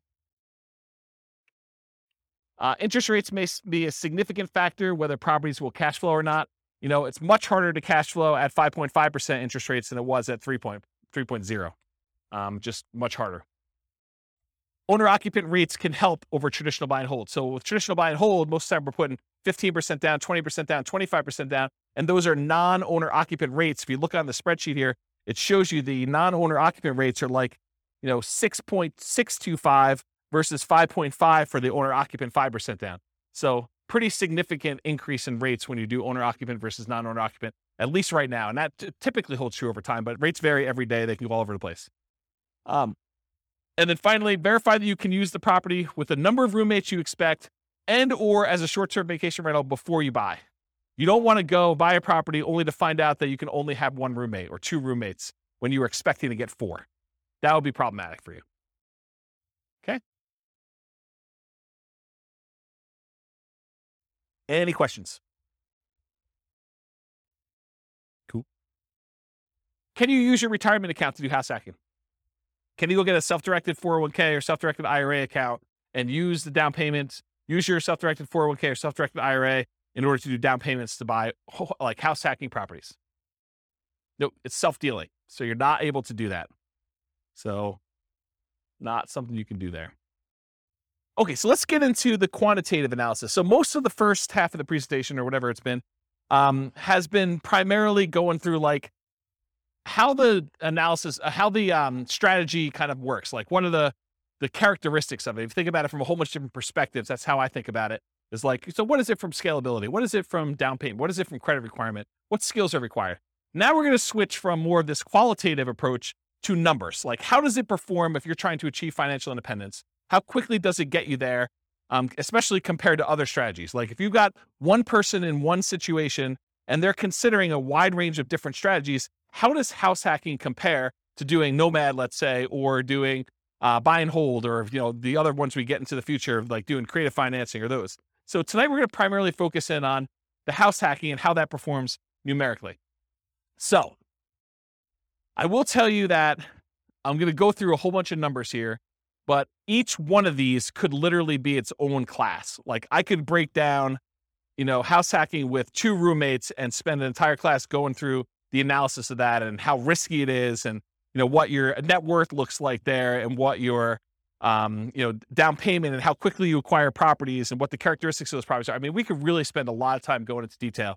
I chose to focus on months to financial independence. So how quickly you get to financial independence with my strategies, with all the strategies, so that I could sort of do a fast run through quantitative analysis on a bunch of different strategies rather than getting slowed down by looking at one really, really deeply. But I probably am going to do more full classes on individual strategies or sub-strategies and where we really dig into stuff so that you can understand the nuance. Because once you decide, hey, I want to do this nomad with house hacking, then you really want to know about that one. And it doesn't matter all these other variations as much anymore. Just that, hey, look, this one looks really, really good. Let me learn about that so I can implement it, right? So we'll eventually probably do full classes on those. I will point out it's naive to generalize these results. So these are the results with very, very specific assumptions. We're going to go over like the details of what this person is, how much money they have, how much money they make, what their goal is in financial independence, the types of properties they're able to get in their market, the interest rates right now. But any of these things change, all things are off. Like you cannot just assume this one is always better than the other one. That can change depending on what the assumptions are when we do this. So we're primarily going to focus on house hacking, 5% down payment with PMI. I didn't do the 0% down. I didn't do 0. And then you go to 3.5 and then you go to 5 and you do 5s. I mean, this is why these could be like full day seminars for like this whole thing. I just said, let's stick with 5% down payment with PMI. It's the one that's on your sheet, conventional loan, monthly paid PMI, if you're kind of wondering. I could have done buying duplex, buying triplex, buying fourplex. I opted not to really dig deep into the duplex, triplex, and fourplex because you can't repeat it. So I could have done, you bought one duplex or one triplex or one fourplex, but there's so many variables in doing that. I had to put a stake in the ground and just try to do as much comparisons of some of these as we could. But I decided not to focus in on duplex, triplex, or fourplex and what those look like. But I did vary your roommates, whether it's worth getting 1, 2, 3, or 4 roommates and what impact that has. And I did vary the loan. If you're doing buy and hold in parallel and you're putting 15% down with PMI or 20% down or 25% down. And so those will be there as well. And then for house hacking with short-term rentals, the way I thought about this, I could have gone and done a lot of short-term rental stuff and increased the income. But really, when you're thinking about house hacking, and I say you have one roommate, you're getting $650 a month from that roommate, maybe if you did short-term rentals, it's the equivalent of having 2 roommates, right? And so I didn't go separate those out, even though I could have said, you're doing short-term rentals like this. Instead of just said, hey, look, I showed you 1 roommate, 2 roommate, 3 roommates, 4 roommates. So if you're doing short-term rentals and you think your short-term rental income is going to be almost the equivalent of you having 2 roommates, except you don't, you're just doing a short-term rental on your unit, then use the numbers for 2. You could always go in here and modify these assumptions, okay? Also, I just want to point out that when you do short-term rentals, it's more of your time. So part of the increased returns you're getting, you need to allocate as $1 per hour for the work you're doing. It's not fair to say that that's all just pure return on your investment that you made. It's also labor. So we'll also talk about house hacking with traditional buy and hold. I'll run buy and hold in parallel. And then nomad with house hacking, AKA sequentially house hacking. So doing house hacking over and over and over again, keeping roommates as you go. All right, so I got to define for you what financial independence is so that you know how we know if they have achieved it or not. So really, financial independence is when your assets produce enough money to support your minimum target monthly income. What I call the minimum target monthly income in retirement. What some people might call lean fire, or some people might just call regular fire. It's where your investments can support your lifestyle so that you do not have to work anymore. It consists of 3 parts. Part number 1, passive income. Passive income consists of Social Security, pensions, and annuities. That's all passive income. Number 2, net cash flow from rentals. So after all your expenses, take your gross rents, any other income you have coming in from the property, subtract that, your principal, interest, taxes, insurance, HOA, maintenance, vacancy, property management, all of those things come off the top. Your net after all expenses is part of that, whether you qualify for financial independence or not, net cash flow. And then finally, any other assets you have, not equity in properties, you've already counted that as part of your cash flow. You cannot count equity twice.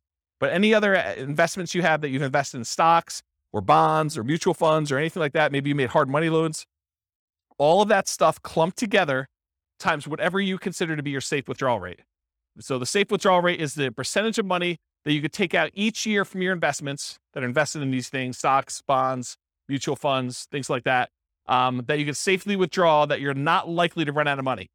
And there have been studies done on this. If you guys have heard of the Trinity study, that's a study that talks about using the 4% safe withdrawal rate, where they've done studies based on certain percentages in stocks and certain percentages in bonds, and that you're not very likely to run out of money over a 30-year time horizon if you use 4% to take money out. So if you have $1 million, you could take out $40,000 a year. The $40,000 does adjust up with inflation each year, but you take out $40,000 a year and use that to live on, okay?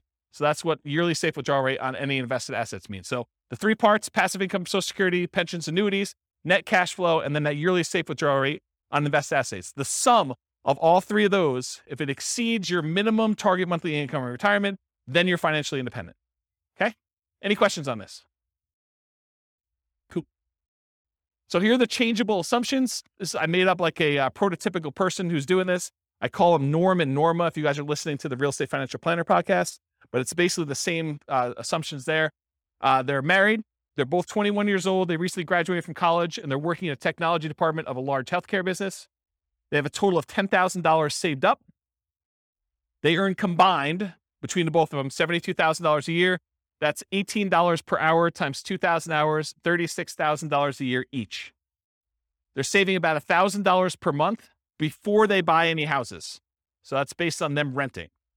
They're renting somewhere for $1,800 a month, and they're able to save $1,000 of their $6,000 a month in income toward financial independence. They are obsessed about achieving financial independence, and they're looking through all these different strategies, trying to find the optimal one for them, the one that both fits their lifestyle, what they're willing to do, but then also gets them to FI as fast as possible and as safely as possible, honestly. They want to find their best path. We talked about that. They're both going to take Social Security at age 67, so we've got that modeled in. And Social Security is estimated based on them working until they're full age 67, but technically they are, if they stop working early, it should be a little lower than what I have programmed in here. So if they achieve financial independence at age 50, then they're technically not working until 67. So the Social Security that we have modeled in is a little bit higher than that. Any questions on the assumptions? And you could change all these. So if you make $80,000 a year, go ahead and change it. You can go ahead and log in and change all the assumptions for all these scenarios. Any questions on these? Cool. So these are the loans we're going to use on your sheet. So they're primarily doing this 5% down with monthly MI, 5.5% down payment. That's the one I'm primarily focused on in all the scenarios.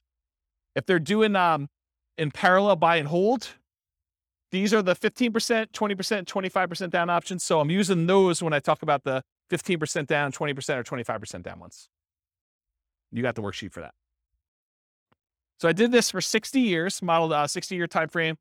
Their effective income tax rate for calculating their depreciation benefit is 17.85. I assumed inflation is 3% per year. That mortgage interest rate based on their owner-occupant is 5.5%. It does have PMI. I used the 4% safe withdrawal rate, and they're doing that $5,000 a month in their target monthly income retirement. And in an ideal world, if they could get to $10,000 a month, they're not living on that right now, but if they could get there, that would be ideal for them. Okay. Although I'm not using it in tonight's presentation, but that is one of the things that they're doing. Okay. So let's talk about the property that they're using. So there's a $375,000 property. They're buying it for what it's worth. They're not getting a discount. They're not paying a premium. They're putting 5% down, and there's PMI on that. The property value goes up at 3% per year, by the way. It's keeping pace with inflation. 1% of the purchase price and closing costs at the time of purchase. They were not able to negotiate with the seller and get the seller to give them any seller concessions, so they got to come to the closing table with all their own closing costs. The interest rate we talked about, 5.5% for that 5% down, plus the PMI. They're getting 30-year loans. Rent on that property, $2,600 per month, and rent increases with inflation as well at 3% per year. When they're house hacking, one roommate's worth $650 a month. Two roommates, $650 each, $1,300 total. Three roommates, $1,950 for the three of them. And for four roommates, if they're able to buy like a 5-bedroom and rent it out that way, it is $2,600 a month. Okay, so $650 per bedroom. And then 3% of the monthly income is the assumed vacancy rate. 10% is assumed maintenance rate, so they're putting aside 10% of rents and maintenance. And then 0.75% of the value of the property each year is the assumed property taxes rate. So the initial value is $375. That works out to be about $2,800 and change per year in property taxes. And as property values go up, that property tax number goes up too, because it's always a percentage of the value of the property. And then 0.4% of the value of the property is the assumed property insurance rate. And that is also based on that price, $375, which means that goes up as property values increase too. And in the first year, it's about $1,500.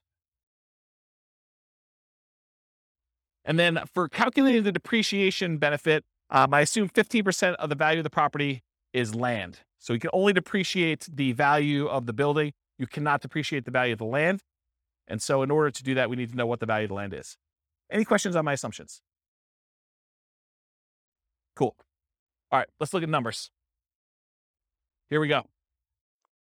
So if Norm and Norma decide to keep renting and take all of their $1,000 a month that they're earning and they put it in the stock market, it takes them 482 months to hit financial independence. You may want to write some of these numbers down, of the ones that you're interested in comparing it to, so that you can see when you get to ones that you're there, because there's going to be a lot of numbers thrown at you. So if you're concerned about this, because I can't fit them all in the same chart until the very end, and it's really small font. So 482 months if they just do the stock market and they rent. What if they buy an owner-occupant property? They buy a property with 5% down, they move in, they live there. If they do that and they invest in stocks, the amount that they can invest in stocks decreases by a lot. They were saving $1,000 a month by buying a property to live in. They've increased their expenses because it costs them more to buy than it does to rent. Instead of saving $1,000, now they're saving $420 a month. And it actually still speeds up their time to financial independence, where it only takes them 396 months. How is it possible that somebody who is saving less money and investing in stocks, and the majority of their money for retirement is coming from stocks, how does it speed up their time for retirement? How is that possible? They're saving, instead of $1,000 a month, now they're saving $420. How are they able to get financial independence earlier? The house value doesn't count toward their retirement, right? Because you've got a house, you can't use the equity in the house as part of your equation for whether you qualify for financial independence. So even though the house value is going up at 3%, the stock market's going up at 8%, it'd be worse for them to keep any money in this house, right? So like, what is causing them to be able to achieve financial independence earlier? Pay off the mortgage. So by the time the mortgage gets paid off, they no longer need to be able to afford that principal and interest part of that payment. So they're, instead of having to earn $5,000 a month, now they need to earn about $3,000 a month in order to be qualified as financially independent, because they don't even have enough income to pay for the mortgage anymore. There's no mortgage, right? So that's why it's lower. 396 months is how long it takes them if they buy a house as an owner occupant. If they keep renting, they stop buying a house now, they went back to saving $1,000 a month, and instead of just buying the owner occupant, they saved up, they put 20% down, and they bought up to 20% down rentals, they can retire in 370 months. So faster than if they bought a house and invest in stocks. So they're renting here themselves, but they've got 10 rentals, 370 months. If they do 25% down rentals instead of 20% down, so they take a little longer to save, but the cash flow on them is a little bit better, it takes 346 months to get there. If they say, hey, listen, I want to do this 15% down non-owner occupant loans, but they pay PMI, that's still 370 months. So it's still 370 months whether they put 20% down or 15% down. It's faster if they do 25% down. And by the way, this one is part of the buy and hold class. I go through this in detail. I'm just sort of getting to the spot where we start talking about house hacking. Okay. This is sort of like build up. Okay.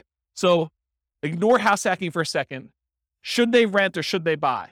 Should Norm and Norma keep renting for $1,800 a month, increases with inflation, or buy a property with almost $600 a month higher cost? They go from saving about $1,000 per month when renting to about $420 per month when they buy a property to live in. Should they rent or buy? They have reduced savings amount. Will it matter? And we already talked about this. They eventually pay off that mortgage. And if you wait till you pay off the mortgage, then your qualification for financial independence gets much easier. So that sort of becomes an easier hurdle once you get to that point. Okay, so now they owner occupy, then they do 20% down payments. So this one, they buy one owner occupant property, then they take their extra money and they save up for 20% down payments. That takes 394 months. Just the tiniest bit faster than if they buy the owner occupant and they do all stocks. Doesn't really make that big of a difference. What if they do 25% down? Still 394 months. Wow, that's kind of weird. 25% and 20% is still the same. Whoa, it's even the same for 15% down. All of these are 394. Why is that happening? Because 394 is when they pay off their mortgage. And so they just kind of like, whoop, they all qualify based on that then. Okay, so we talked about why these are similar, because they pay off their mortgage. So here's the buy and hold stuff summarized just to show you the fastest ones if they do short-term rentals, which we didn't really talk about tonight, but those are the fastest ways for them to achieve financial independence if they buy properties and use them as short-term rentals. Otherwise, this is the kind of the speed of all of them. Okay, what if they nomad? They buy 10 nomad properties, basically buy that first 5% down. They move in, they live there for a year. As soon as they have enough down payment and debt to income ratio to be able to qualify for the next one, they buy the next one. They repeat this until they have 10 properties as rentals. And they kind of do that. And if they do that strategy, it takes them 320 months. So besides the short-term rental strategy, nomading, just plain vanilla nomad of buying 10 properties, is faster than all the other strategies. Doing all stocks, doing all 15% down, 20% down, 25% down rentals. So nomad crushes it. Okay?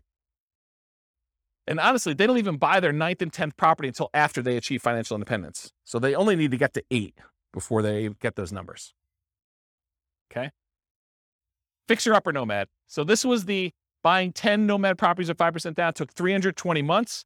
If they go buy a property at the discount, and I cover the assumptions for this in last week's class on nomading, but basically that takes 231 months. So if you're buying properties at a discount and you're getting a little bit better cash flow on those, it's faster. 231 months to buy properties at a discount if you're doing Fixer Upper Nomad, if you could find them in your market. Okay. If you do nomad by proxy, you have someone else move in on your behalf, either your kids or your grandparents, or your parents rather, or your grandparents. It could take 214 months to do nomad by proxy. And go watch last week's class and go find the details of that, because there's a lot of nuance to what is involved in that. Okay. If you decide to do short-term rentals with nomad, so you buy a property, you live there for a year by yourself, then you convert it to a short-term rental where you're getting a little bit of a premium on rent. If you do that, 154 months. So converting your property to a short-term rental after you move out is 154 months. So now we're going to talk about nomad with house hacking. We covered this last week, but it kind of straddles both realms, right? We have nomad, but then we also have house hacking. So essentially the same as getting a side hustle, which you talked about, extra income each month. Start the income at month 33, which is when they buy their first property. So I just started it when they bought their first one, and I have it go. So I'm going to show you 1 roommate, 2 roommate, 3 roommates, and 4 roommates, $650 a month per roommate. So $2,600 if they have 4, $650 if they have 1, and everything in between, $650 each one. So here it is. These are the 3 with roommates. So if you have 1 roommate, it takes 263 months. Doing regular nomad was 320. Now it takes 263 if you just get 1 roommate and you do nomad with house hacking. If you get 2 roommates, 238 months, just under 20 years to retire with those baseline assumptions. If you get 3 roommates, 214 months. So I think you save whatever that difference is. That's 2 years? 238 to 214, 2 years. And then if you do 4 roommates, it's 202 months. So you save another year if you go from 3 roommates to 4 roommates. Okay? Any questions on this? Nomad with lease option exit takes longer, 379 months right now with those assumptions. And again, I'm going to point out, if you change these assumptions, nomad with lease option could be the winner. Like, it could be the best strategy. But with the assumptions I use and their starting position and all this stuff going on, it just works out that they don't do very well with it. You have questions?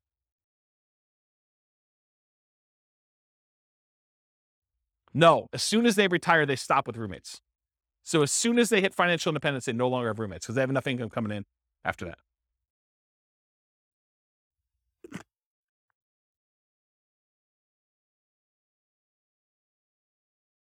Okay. So the ultimate real estate agent retirement plan, if you have a real estate license and when you buy a property, you put 5% down, you immediately get 3% back. So you get 60% of your down payment back when you buy properties. That takes 310 months. Okay. All right. So 1 house hack with roommates. So now I said, instead of doing nomad with house hacking, where you're sequentially buying a property every year, I'm saying, look, forget this buying a house every year. You buy 1 property. You buckle down, you get roommates, you just stay there, and then you do your strategy, whether that's investing in stocks or whether that's buying 20% down rentals or 25% down rentals where you're not moving in, but you're just buying the 1 property as an owner occupant, you're getting roommates, and you're staying there, okay? So buying 1 property only, you're house hacking with roommates, 1 to 4, $650 per roommate, and it's essentially the same math as if you got a side hustle allowing you to invest more in the stock market, if you think about it that way, right? So you get a roommate, and they're paying $650 a month, so now you just got $650 a month extra income coming in. If you had 2 roommates, it's $1,300. One could think of doing short-term rentals as having 1 roommate, 2 roommates, 3 roommates, whatever it is. Just think of it that way. Same idea. Okay. So this is 1 house hack with roommates. This is if you buy no rental properties, you just invest in stocks, 394 months with 1 roommate. You buy a property and you do Invest in stocks and you have 2 roommates, 373 months.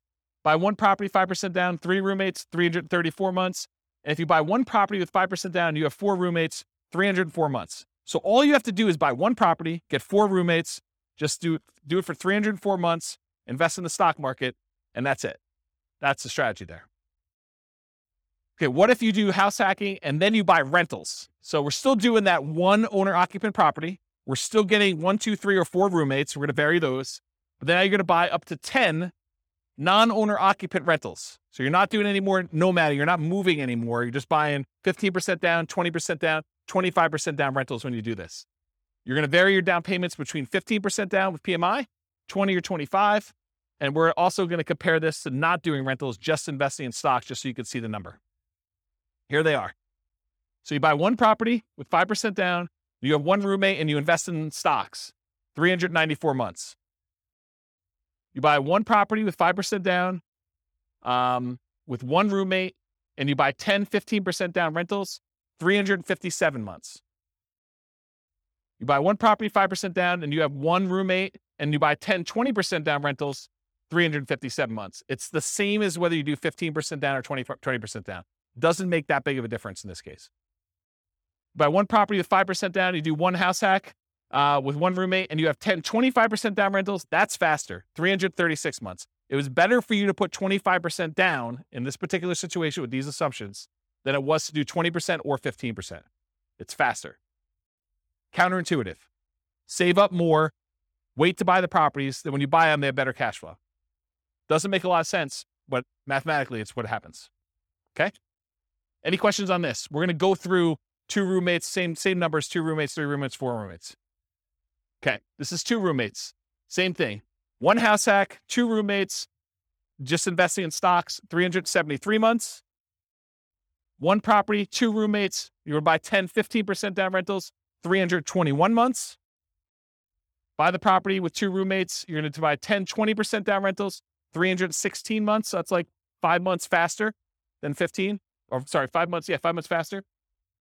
And then you buy 25% down rentals. You still have 1 house hack, 2 roommates, 297 months.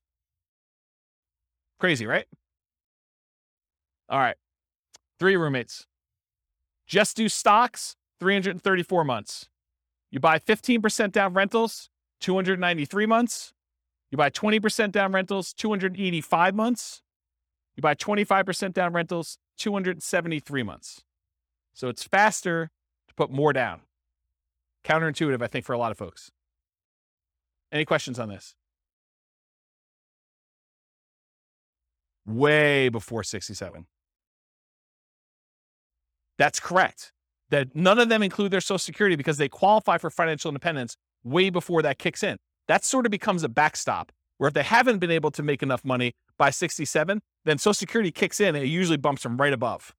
Yep. So really, in that case, they're not collecting Social Security. When they get to the point where they are collecting Social Security, provided it exists, then it's a bonus. It's basically increases their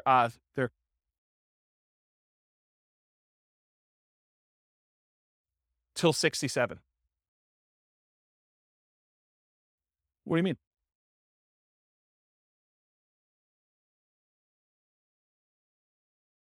Yes, but if you already have enough to live financial independence, doesn't matter. Yes. And so that's correct. That's what I said before. That's why I said I assumed it was going that you're working to 6-7, but really, if they stop working early, it's going to be lower than that. But by then, it doesn't matter because they've already achieved financial independence earlier. They have enough income coming in from their investments between, rental property cash flow or the stock market, that safe withdrawal rate, that it doesn't matter because they've got whatever it is, $5,000 adjusted for inflation coming in. Yep. But then you're right. It doesn't go up anymore. And then you got to decide, should I work till 67 so that I can keep getting income and adding to it? Well, I don't think it matters. I mean, I'm 47. I don't know. How old am I? 47. And I don't care.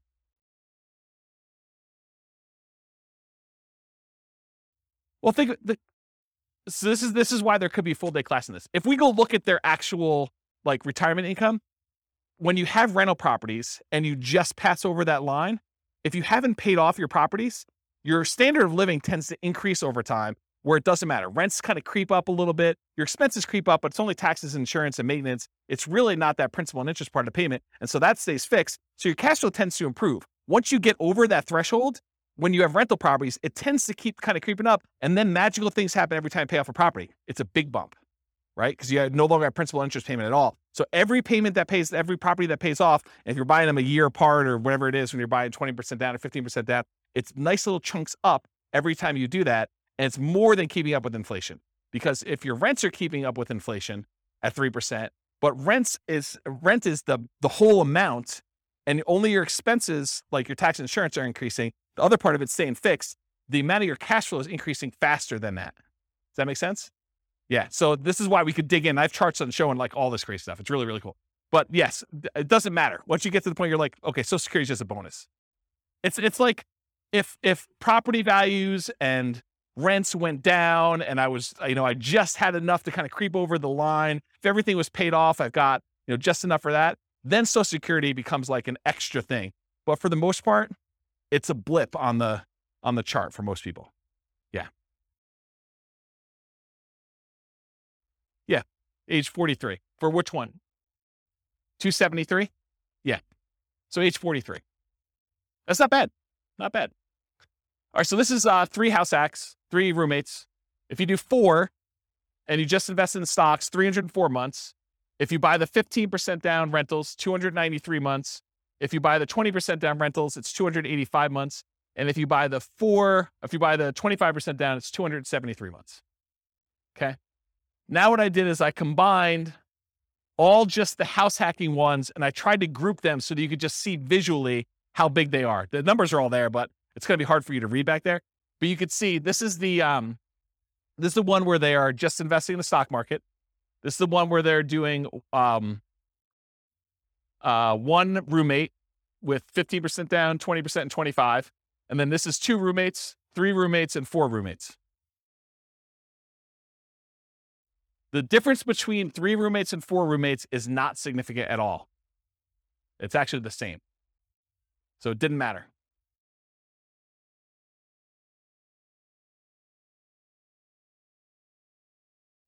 Yeah, so Nick says it's easier to find a 4-bedroom house than a 5-bedroom house. And I think in some markets that's true.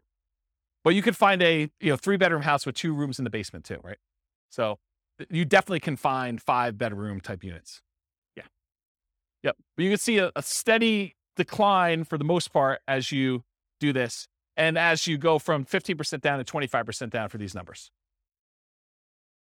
What I find interesting though is you get 4 roommates and you ignore all the real estate stuff, still 304 months, which is pretty promising, right? Even better than doing some rental stuff with 2 roommates and stuff like that. A lot less work, right? Right. So you got to make it worthwhile. And again, it's these specific assumptions and their situation and their properties and everything else. You buy in a different market, the numbers could be very different. And there's another weird thing that's going on here is equity does not get calculated into this formula with my assumptions. Why? Because equity doesn't count to financial independence, right? You remember the formula for financial independence is all the passive income from annuities, Social Security, and pensions. So that's not any of those. Cash flow from properties, it's not really there, although it's kind of a weird function of that when you pay off a property. But then on the bottom part of it is that 4% safe withdrawal rate on any assets you have invested in the stock market, mutual funds, and everything else. It doesn't include equity because you don't do 4% safe withdrawal rate on equity.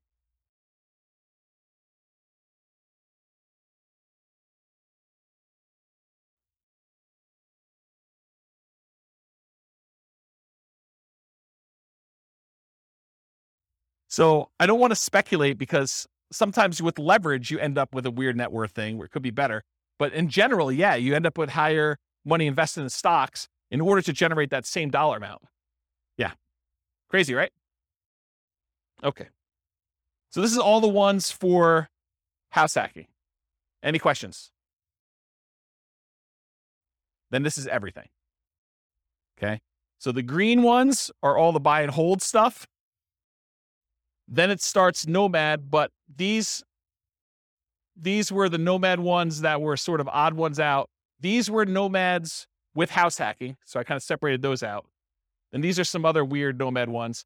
And then these were all the house hacking ones. So you could just see visually how they all compare to each other in terms of speed. And just eyeballing it, Nomad's fastest, right? Which is what we've been saying for a long time in these classes. But house hacking is pretty good, especially compared to traditional buy and hold, right? And honestly, when you combine house hacking and Nomad, those tend to be pretty sweet. Like the combination of moving into properties, buying with 5% down, and then also having roommates while you do that, pretty sweet model. There's only a few better than that, and that's sort of these like, Nomad by proxy, Nomad with short-term rentals, and fixer-upper Nomad. Those are these three, which are kind of like the lowest of all of them. Although they're not really the lowest of all of them because some of these are a little bit faster, right? 202 versus 214. Nomad with short-term rentals is the best right now of the ones we've done so far. With these assumptions in this particular situation, which you can't overgeneralize this because you got to run your own numbers. But if you're trying to evaluate what plan to do, you put in your numbers, you put in your situation, you run the software, and you run through each one of these to find out which one makes sense in my market with these things. All right, I think that's it. So, I got like one conclusion slide, but I think I've talked about most of it. So I'll go back to this slide so we can look at it and have more discussions. But so in conclusion, assumptions for modeling matter a lot. So house hacking once versus acquiring more properties, that Nomad with house hacking or with buy and hold kind of running in parallel. If you change the assumptions like your income expenses, market conditions, the appreciation rate, the rent appreciation rate, the price, interest rates, rents, vacancies, maintenance, property management, tax insurance, all those things will impact the results here. And they may change which one wins, right? I'll just give you a really basic example of this. If you're house hacking with one house, but you're primarily investing in the stock market versus you compare buying a property where the price appreciation or rent appreciation is abnormally low, that one may look much, much better than that. But if you run a number where you're buying in a fastly appreciating market with fastly appreciating rents and interest rates that may be back on the decline at some point, that could look way, way better than other strategies, right? Or how big of a discount you can get with your buy, fix up, and resell, which we haven't covered yet, but the fixer up or Nomad even, like those can really matter. If you get a big enough discount, that could blow everything else away. Or if your short-term rentals don't work out as well, they're not as profitable, or maybe they're much more profitable than I assumed with my assumptions. That could also matter. The stock market rate of return will matter too. It also affects not just numbers. This is actually a really good point. I'm going to slow down and talk to you about this because it's really critical to understand. So one of the reasons a lot of these strategies outperform others has to do with your risk profile. If you're investing small amounts of money and you're taking on a lot of debt, you're much more leveraged. And so your risk profile of doing a strategy where you're buying 5% down properties and you're repeating every year is very, very different than the risk profile of someone investing and putting 25% down or someone investing in stocks. It's not saying automatically that one is better or worse because there are ways that it could be better or worse depending on how it's structured and what your situation is, but it's different. Like if you're investing all in stocks, you now have the risk profile of a stock investor versus the risk profile of someone who's doing buy and hold or someone that's doing Nomad. And so these strategies, one could get you there faster, but if you look at all the different ways we measure risk, and there's several different ways that we look at stuff, everything from your debt to your net worth, to your debt to your liquid net worth, to your rent resiliency, to your equity resiliency, like all of those different ways of measuring like risk in a particular strategy, and you compare those one risk curve versus another risk curve, you may say, this is not worth the extra 3 years that I would earn. Or you may say, it is totally worth that to do it this way. And you can kind of look at those things. So risk matters a lot. And this comment about what you're investing in and its risk profile is pretty profound. Yeah. So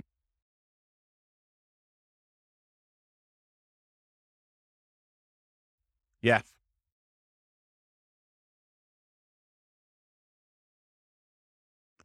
So what Nick said off mic is you got to take into account the amount of work you're putting into. Doing short-term rentals could be a lot more work than just automatically investing $1,000 from your paycheck in index fund each month.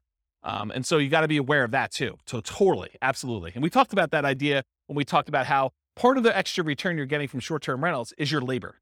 It's not just dollar return. So yes, your safe withdrawal rate would matter here. Whether you're buying duplex, triplex, fourplex, or single-family homes would also matter. The strategies that work best in that market may differ from your market. You got to do the math. And I tried to do modeling for about 300 U.S. cities. If you go to realestatefinancialplanner.com/model and just pick your city, I tried to do, and it's getting better. It's more like a late alpha kind of situation here. It's going to get a lot better over time. But the idea is that there'll be like 100 different scenarios all pre-done for you where you just copy it to your own account and just make changes to whatever you're doing. So any questions? No questions? You already took them all? I don't know. I found it pretty interesting to kind of see these all laid out. I've never done it like this before, where I've kind of laid out buy and hold versus nomad versus house hacking all on one chart before. So I found this pretty interesting. Do you guys find it interesting? Anyone changing their strategy based on this? You got to do more nomad? Weren't you telling me last week that you were buying properties and then selling them? Yeah. Buy, fix up, then resell. Like getting roommates? Yeah. Yeah. I think I talked to you about this last week. Doing the 2 years is, it's not as good, because if you could do them if you do them once a year, you just pay the tax, you end up working out better. If you actually sit down and do the math. So just pretend you sold it and actually paid the tax on it. And then imagine you could do one every 2 years instead of one every year instead of one every 2 years. You pay more taxes, but you end up netting more. Yeah.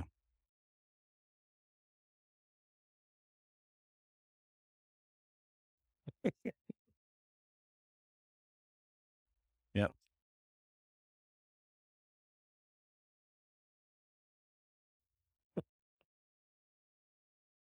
It'd be good.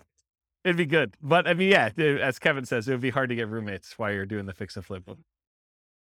A little discount. Yeah. I'll knock off $50. Use this outhouse. Yeah. So yes, I mean, the thing is, when you model like real situations, like somebody doing stuff, a lot of times you're entering in existing properties that they own. And then you're modeling, okay, if I could do one fix and flip a year, like actual fix and flip, and I make an extra, whatever it is, $25,000. So that's like $25,000 in income that happens irregularly. And then I'm also doing this nomad thing, and I'm also getting extra income from some house hacking, and maybe I'm getting my nomads at a discount. And then eventually I'm going to stop that strategy because I'm going to get married and my wife's not going to be willing to like house hack or nomad or whatever. And so now I'm going to go to 20% down after 10 years. And then what does that look like if I do that? And then I'm going to go buy, big apartment buildings. I'm not going to do this, piddly single family home stuff anymore. It's kind of like ignoring all that stuff. I'm going to be a real investor, right? I'm making a joke because the single family homes is really good anyway. But you go and you decide to switch your strategy and you do all this stuff. Or maybe you're like, hey, I'm going to do hard money loans after I get to a certain point. And then so instead of earning 8% in the stock market, I'm going to get 12, 13, 14, 15, 16%. There's all these different variations on what you're going to do and how you're going to do it and what that looks like. And I think you have to model it. And then, like I said before about those risk profiles, then you're really comparing, well, if I do this strategy, my risk profile looks very different and I have different risk exposures than I have if I do just this one strategy or these two strategies, and timing works. And what happens, really what you want to know, this is getting way off topic. When we've done all these assumptions, the biggest problem we have with this is that we're assuming 3% fixed appreciation, 3% rent appreciation, that, interest rates have remained the same throughout all the scenario. Like there's all these simplified things. Inflation is static, like inflation, rent appreciation, home price appreciation, mortgage interest rates. And there's one other, stock market rate of return. So there's like 5 that I really like to vary. So if you do it differently, have you guys ever been to a financial planner where they do Monte Carlo analysis? They say, if you invest $500 a month in the stock market, you have an 86% chance of being financially independent by age 65. Like you've done it where they've done the 1,000 run Monte Carlo with the stock market, and you see all the little wiggly lines, and they show you your middle line and your kind of band of probability. Have you seen all this? Have you guys know what I'm talking about? So we do that with real estate. So instead of it being 3% fixed appreciation, I say, well, let's make it random. Let's make it so that on average it's 3%, but it could be negative 10. We could have a really bad year, or it could be positive. I don't know, where we see this last year, 18.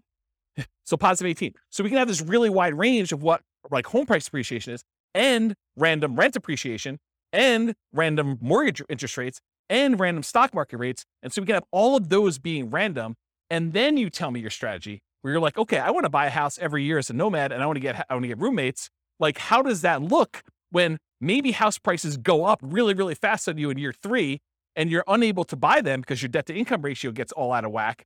Or maybe they kind of like remain low and snake along, and then by the time you've acquired 5, they take off. Or maybe they take off and then they have a big market correction, and maybe the money you have in the stock market kind of gets hammered while you're waiting for your down payments. And all of these random things are happening, and we do 1,000 runs or so, and then I show you what's your probability for success there and what your probability risk curve is for all that stuff.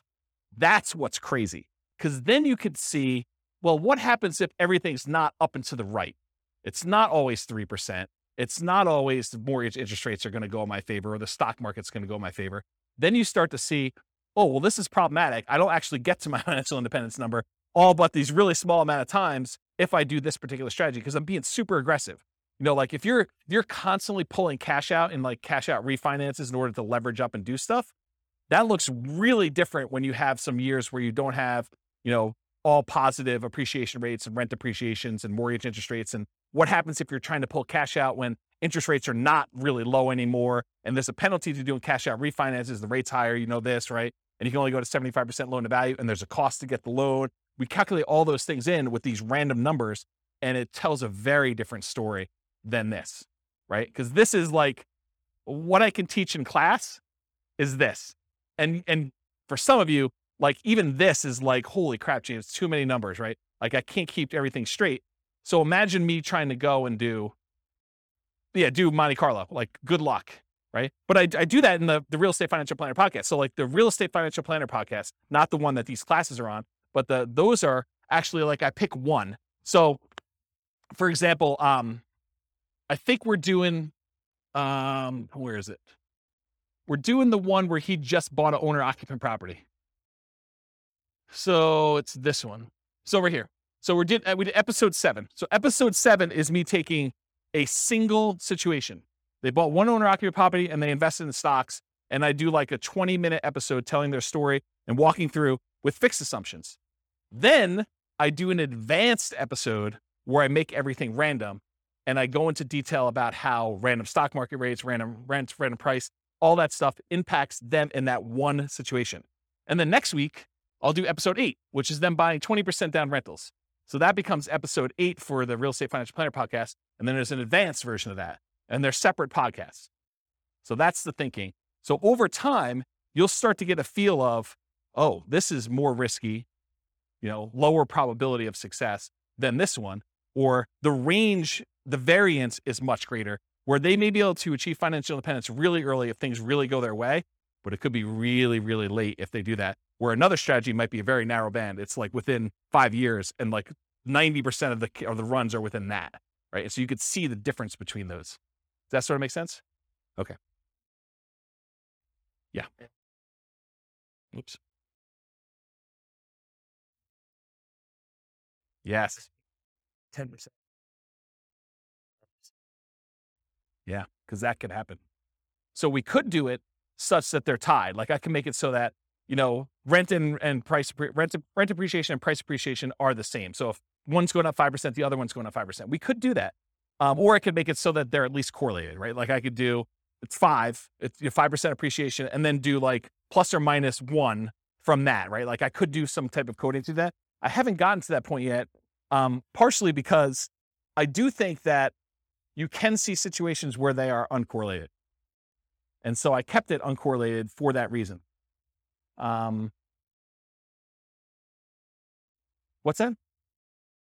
You can. Yeah. You could see like the wide range of things in that case. Yeah. Are you like a math person? Okay, good. Yeah, good. Awesome. I mean, I like math people. So, yeah, right. So you get the range of values to do it that way. Yeah. So you understand what I'm talking about.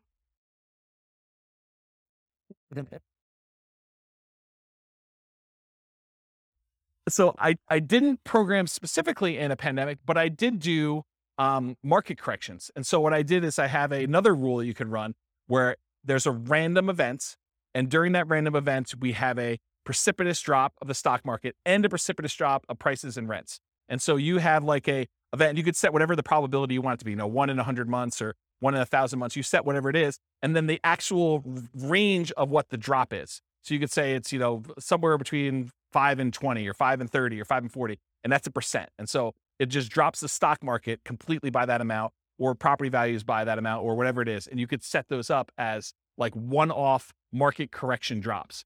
And that's an additional rule besides just the random things, which I haven't, I'm not even doing that in the advanced things because I haven't built it up to where I feel as though people can follow along. Eventually they'll get to the point where like, okay, this is old hat, James, you're doing random every time. Like, oh, no. There's a lot more. So, yeah. Pandemic button. Yeah. Yes, that's right. That's right.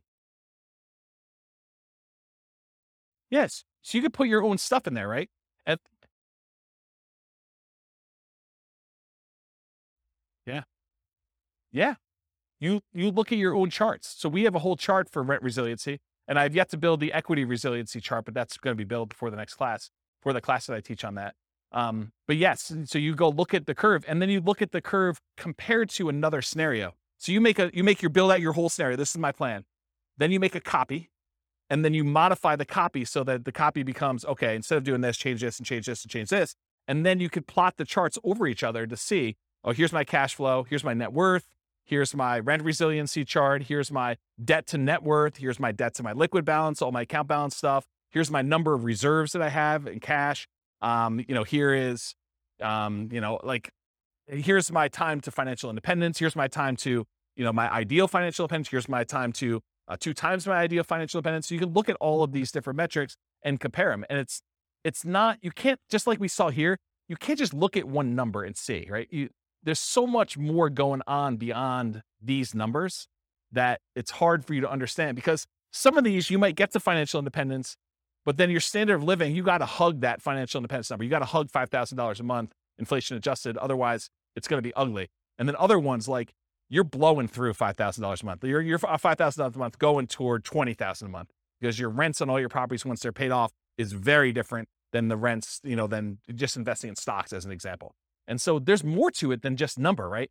We kind of focus in on this as a simplistic tool just for teaching, but it's nuanced. Everything is nuanced, right? Like, you talk about somebody in your job, they're like, oh, so you do this in your job. You sit down and you plug in numbers into your spreadsheet all day, and that's what you do. Well, sort of. Maybe a little bit more than that, right? Like, it's like there's more to it than what you first see. So I don't know. That's how I think about it. All right. Any questions? All right. Thank you all for coming. I appreciate it. I will see you all next week for whatever we're doing. With home prices up, mortgage interest rates up, and rents up, but not quite enough to counteract the higher prices and interest rates, cash flow on rental properties in Shreveport is harder than ever. Book a call with the Real Estate Financial Planner to apply our proprietary 88 strategies to improve cash flow on your rentals. See the show notes for a link to schedule your call and improve your cash flow today. If you're a real estate agent, lender, or professional in Shreveport that wants to help our real estate investor listeners, consider reaching out to learn about collaboration opportunities with this podcast. We'd love to add more value to our listeners by having you assist our investors buy, sell, and finance their real estate investments. See the show notes to schedule a call to discuss collaboration opportunities.